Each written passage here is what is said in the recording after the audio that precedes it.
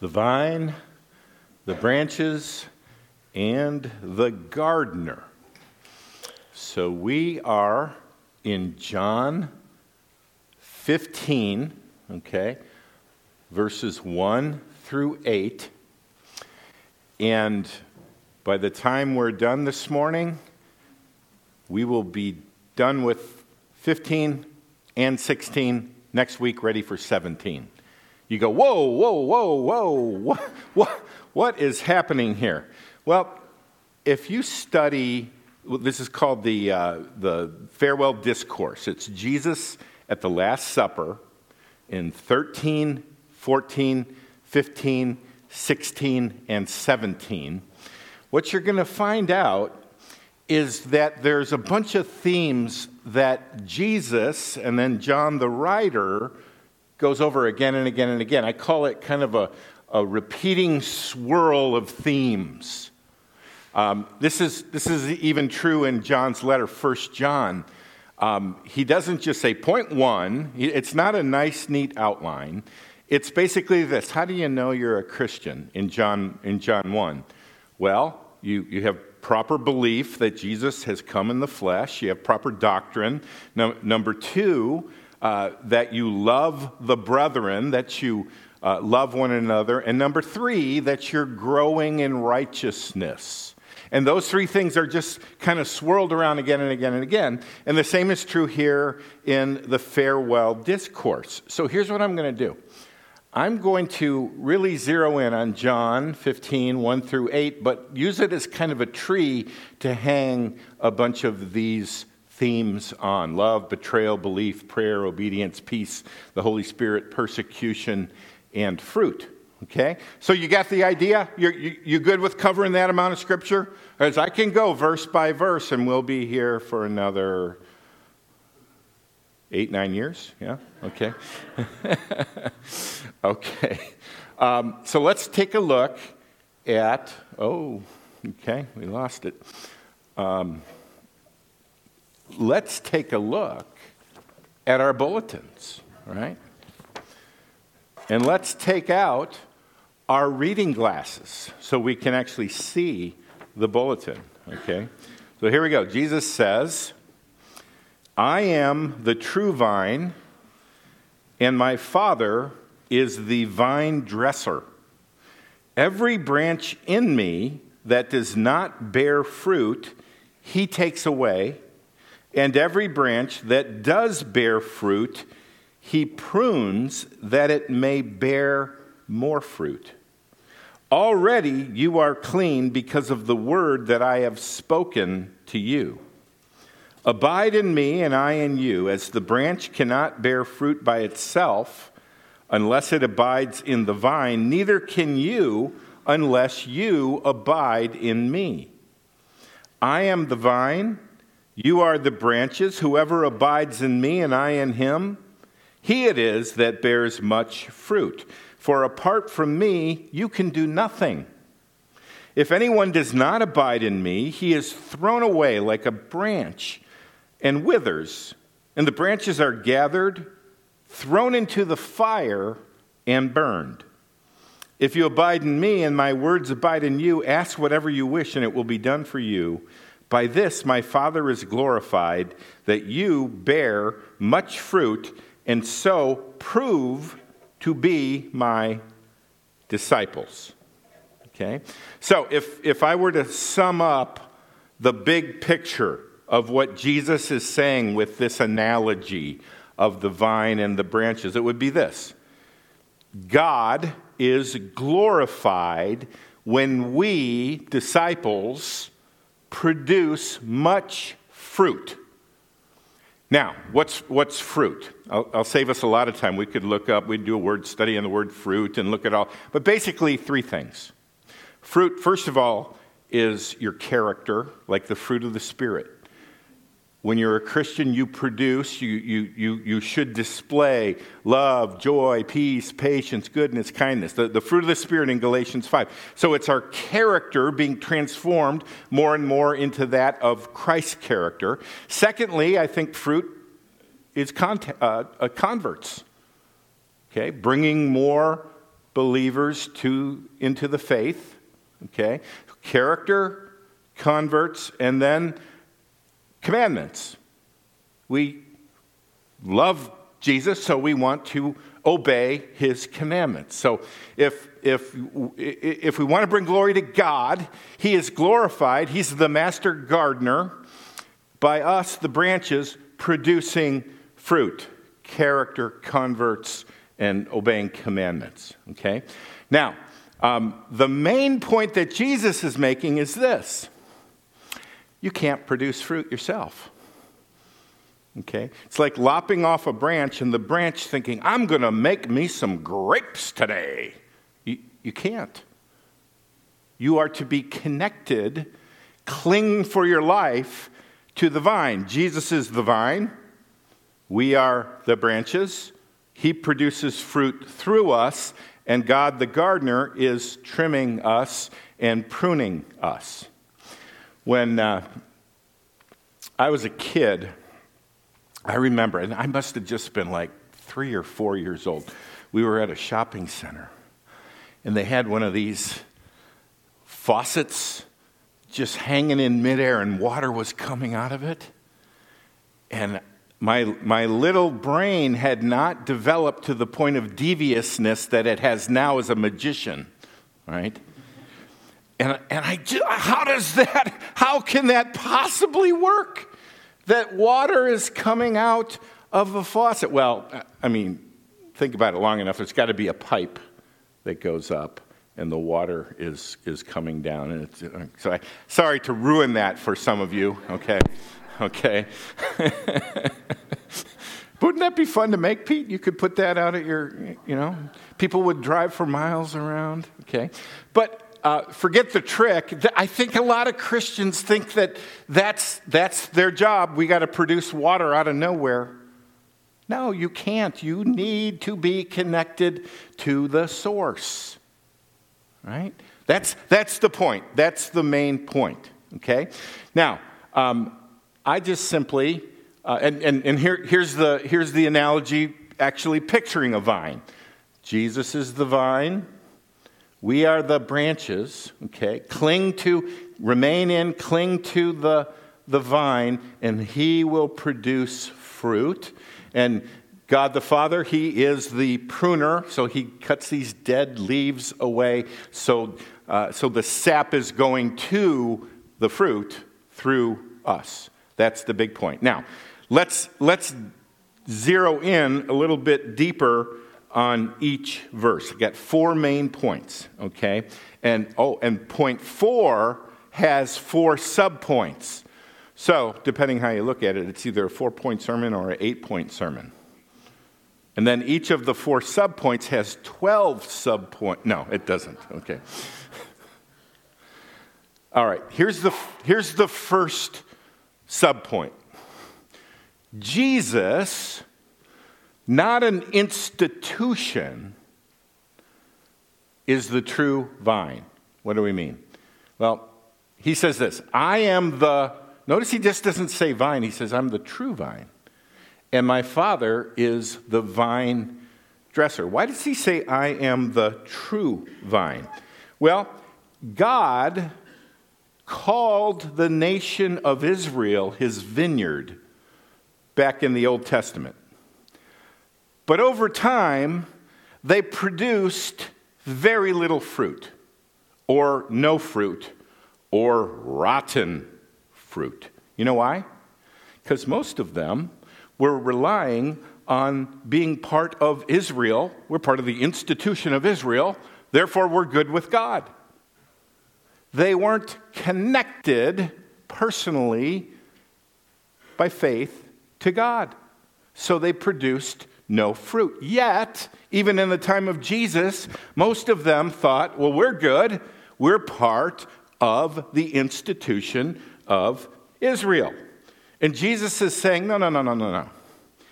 I am the vine. I am the true vine you need to be attached to. Not the institution of Israel, and we could add, not the institution of a denomination, or even of the institution of a church, okay? But Jesus. You can be in a church and not be attached to the vine, okay? I ask people all the time, are you a Christian? Well, of course I'm a Christian. Why do you say of course? Well, I'm Catholic, or I'm Baptist, or I'm on the council at my Lutheran church. Or Judas would say, I'm part of the apostleship club. But he wasn't attached to the vine, okay? Now, I'm going to throw a curveball at you, because right now I'm saying don't confuse being attached to a church with being attached to Jesus. By the end, I'm going to say it's going to sound like the opposite. You can't really be a fruitful Christian unless you are part of a local body, okay? You're not saved by being part of a church. But if you're saved, you know what you'll do? You'll be part of a church. Okay? So that's point number one. Jesus, not an institution, is the true vine. Number two, pruning hurts, but it makes us more fruitful. Okay? So he says, every branch in me that does not bear fruit, he takes away. So there are dead branches that really aren't believers. They are taken away and thrown into the fire. Okay? But what about the ones that remain? And every branch that does bear fruit, he prunes that it may bear more fruit. So look, here's a dead leaf. To cut that off so the sap will go to producing fruit, not being wasted on foliage that is no good. Okay? So in essence, what this is talking about is God loves us enough to discipline us. Okay? Discipline and pruning are the same thing. Now, you go, oh, God's disciplining me. He must hate me. No. In Hebrews, it says, for the Lord disciplines the one he loves and chastises every son whom he receives. If you're living like the devil and the Lord is just not doing anything to get your attention, to stop you, to discipline you, you got to wonder, am I truly his child? A nice spanking every now and then, even though it hurts, is a good thing. It reminds us that we are children of God. Okay? Now, let me talk about two different kinds of discipline. If any of you were ever in sports, we had discipline as punishment and discipline just as conditioning. Okay? Times we'd lose a football game and we would have extra wind sprints. Okay, you guys earned it, get on the line. Right? And that's supposed to be an incentive to try a little harder to win next week. Okay? But then there's a kind of discipline that has nothing to do with you're bad, you're being disciplined for sin. It's just we need to grow up. So God brings some pain and some trials and problems into our lives to mature us in the faith. And that has nothing to do with sin.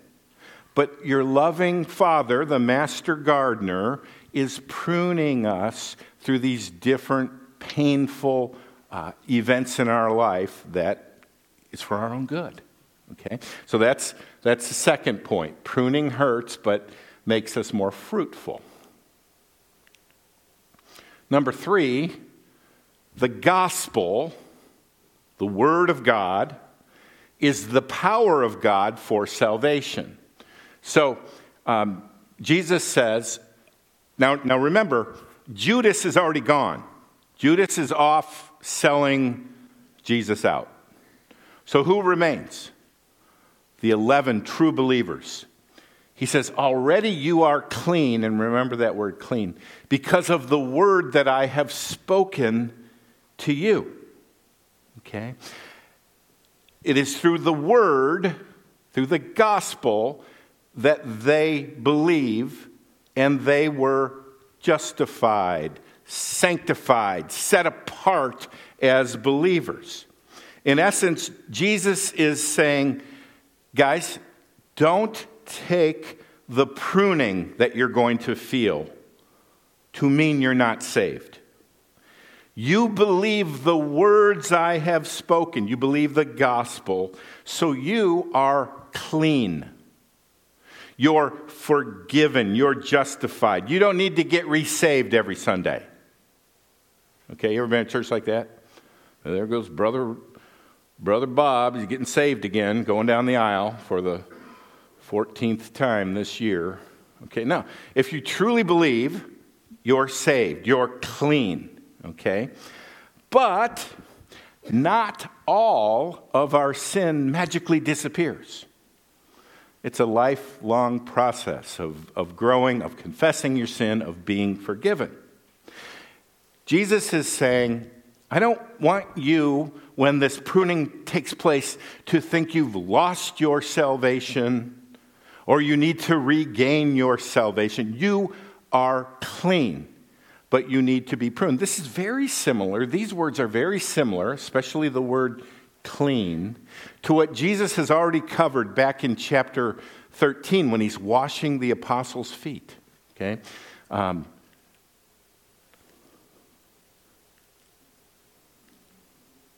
I doing this? Okay. All right. So Jesus is washing the feet. Simon Peter said to him, Lord, not my feet, only.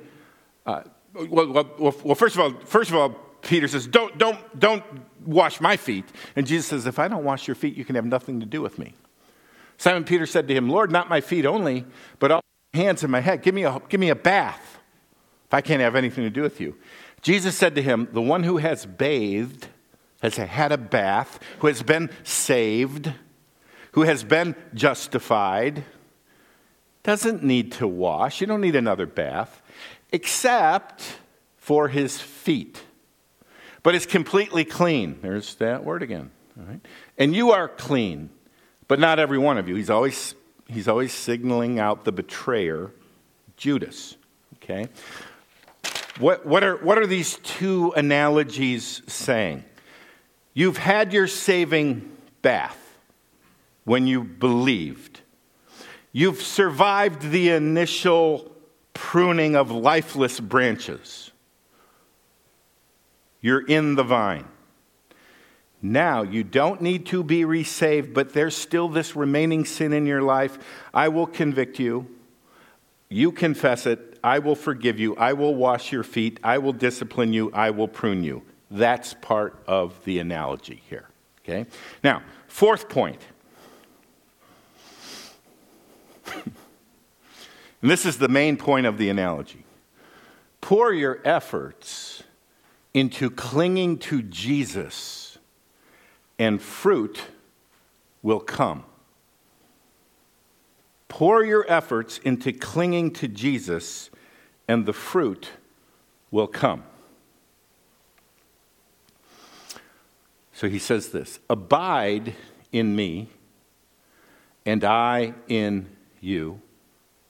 As the branch cannot bear fruit by itself unless it abides in the vine, neither can you unless you abide in me. I am the vine, you are the branches. Whoever abides in me and I in him, he it is that bears much fruit, for apart from me, you can do nothing.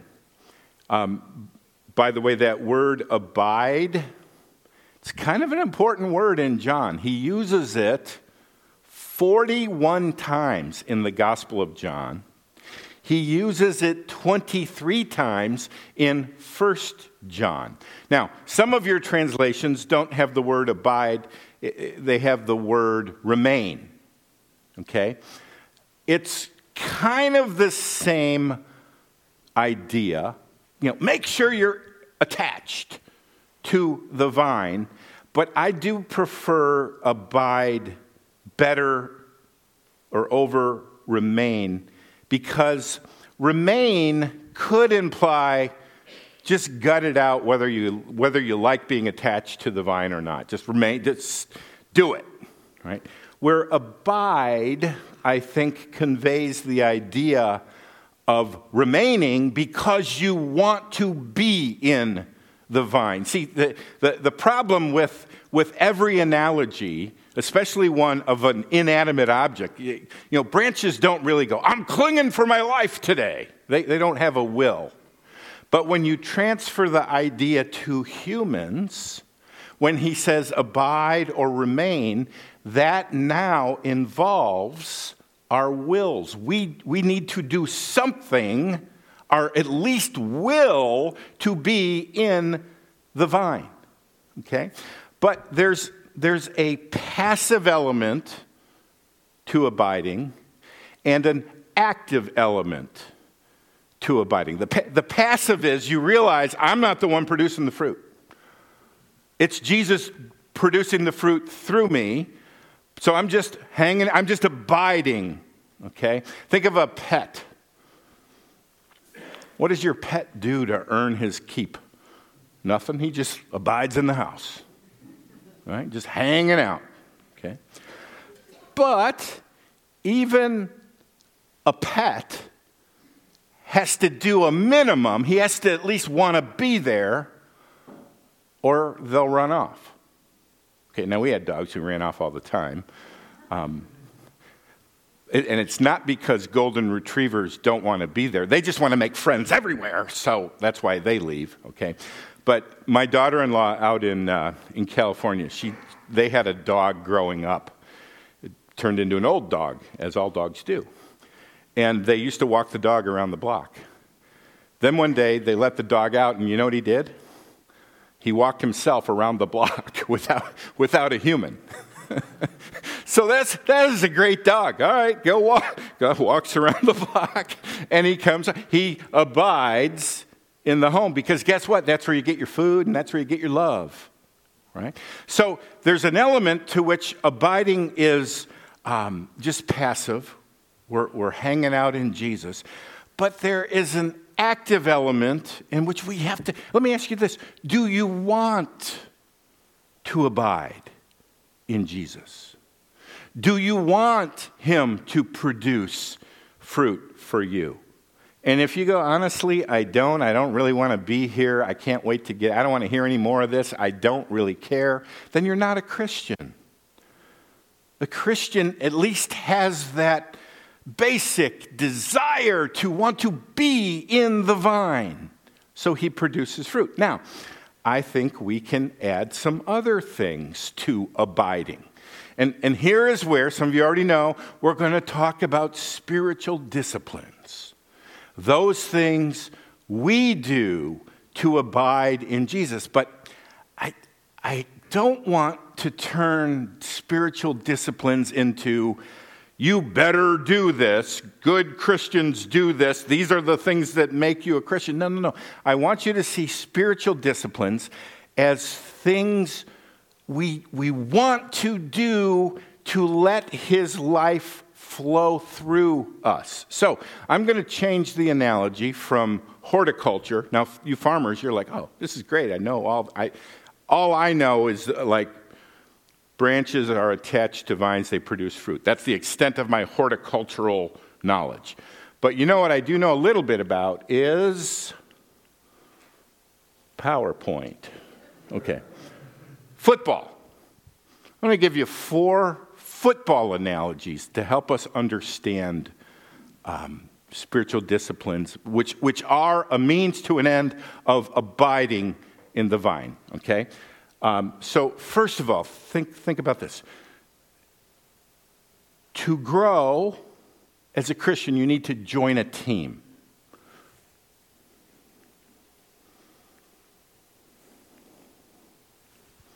There you go. You need to be on a team, okay? Now, while each Each individual branch needs to individually be attached to the vine. The New Testament knows nothing of an individual branch that isn't part of a local church. Okay? In Acts 2, 3,000 people are added to the church, and they devoted themselves to the apostles' teaching and to the fellowship. What's the fellowship? It's one another. They devoted themselves to one another. So the first basic spiritual discipline is you need to become part of a living, breathing church that has standards. So when you go AWOL, they can reel you in, right? And that loves one another and that serves one another, okay? Now, there are a lot of Christians out there who are not on a team. Okay, so imagine this conversation. Let's say you run into somebody and you say, so what do you do? And they say, well, I'm a football player. Oh, what team are you on? Oh, I'm not on a team. I tried that once. It didn't go really well. I didn't like the coach. It's kind of mean. And some of the other players, especially the linemen, they could learn a thing about deodorant, you know. And the stadium is way too far away. And Sundays are kind of my free day. I like to do other things. So you're not on a team. Well, you could say I'm kind of in between teams. Oh, so how long was it since you were on a team? Well, it's been, several years now. It's a whole COVID thing, right? Plus, I just kind of like to do things at my own pace. And being on a team with people, they irritate me and things. So I'm my own team. And you would say, I don't mean to upset you, but I don't think you're a football player if you're not committed to an actual team.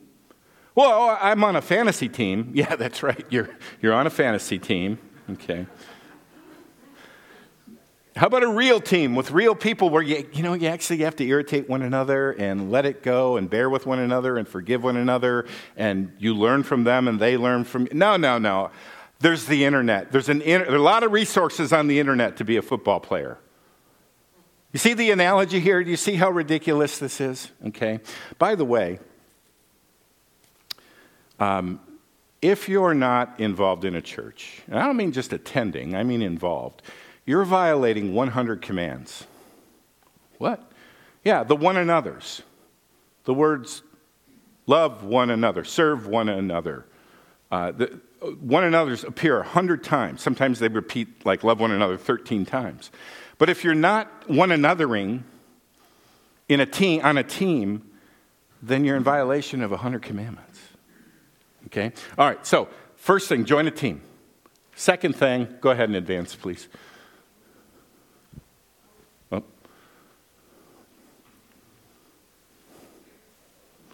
Another, next one. Next one.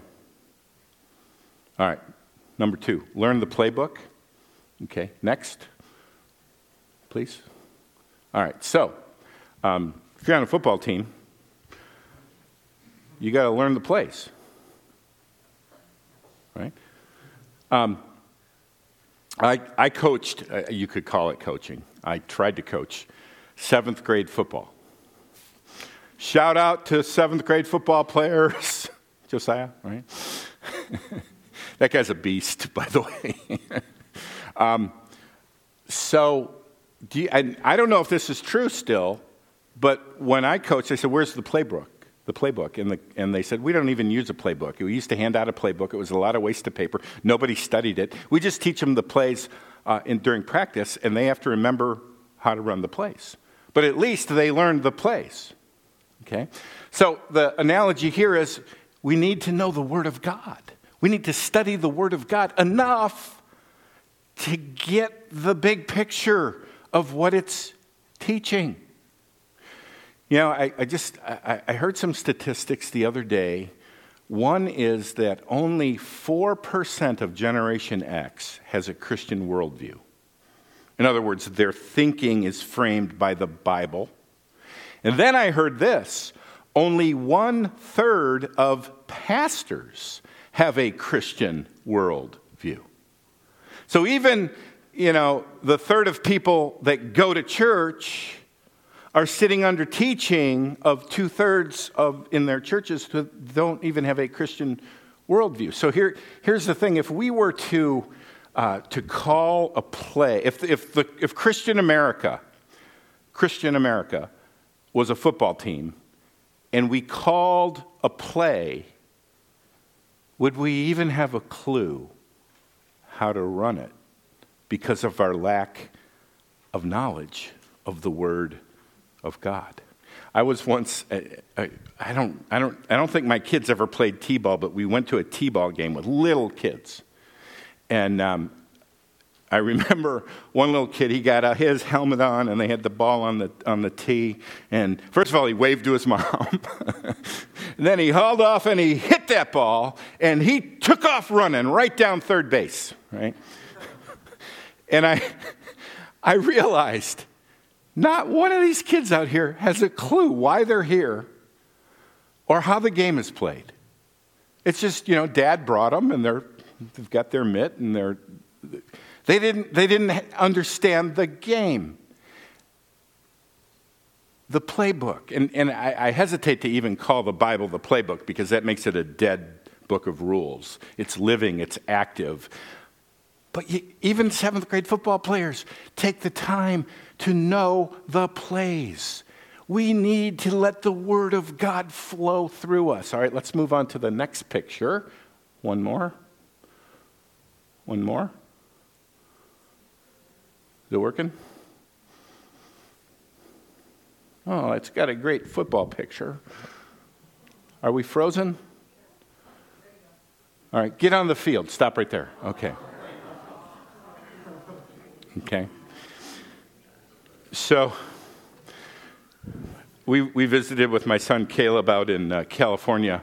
He's a pastor, and he's training to be a principal of a Christian school, and the guy's just super smart. And we were talking about discipleship. He met at this restaurant with us, and a robot served us. A robot wheeled up and served us our lunch. And he goes, "Yeah, this is where I take some guys and we do discipleship." I said, when you say we do discipleship, what do you mean by that? He goes, here's discipleship in a nutshell. Spend time with your rabbi, do what your rabbi does, be like your rabbi. That's the whole framework upon which he builds his discipleship, okay? And then I said, well, then what do you have them do? And his response was, get them on the field. You got to live it out in the real world. Meaning, everybody in their church, he says, you need to strategically be involved with non-believers. So, join a club or become part of a football team or chess club, or, there's one guy who he likes, line dancing, okay? His mission is line dancing, and he gets to know the people, and they know him, and that's the people he has something in common with. Now, you go, wait a minute. Could we go back to the picture? No? Oh, okay. You go, well, wait a minute, I could get hurt. Is that Aaron Rodgers upside down? Or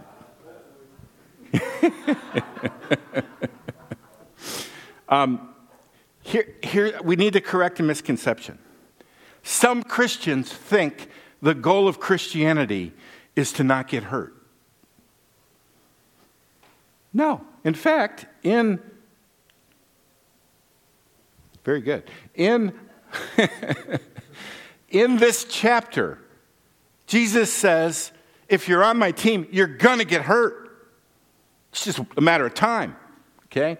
If the world hates you, know that it's hated me before it hated you. If you were of the world would love you as its own. But because you are not of the world, but I chose you out of the world, therefore the world hates you.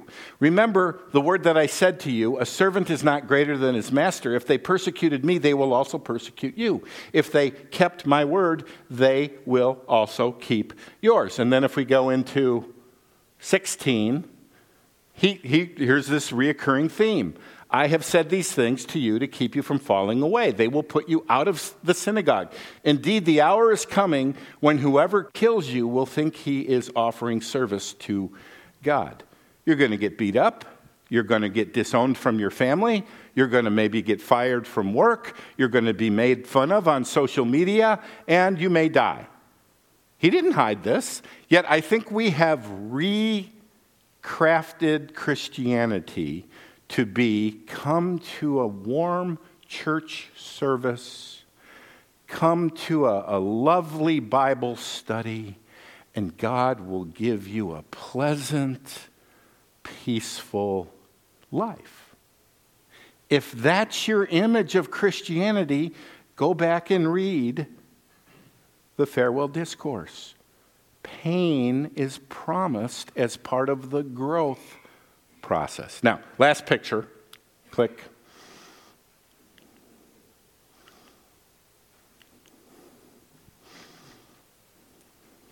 Keep going. Communicate with the coach. Picture. Okay, so are we going to boo him? No. What's that? No. Yeah, his dad baptized me.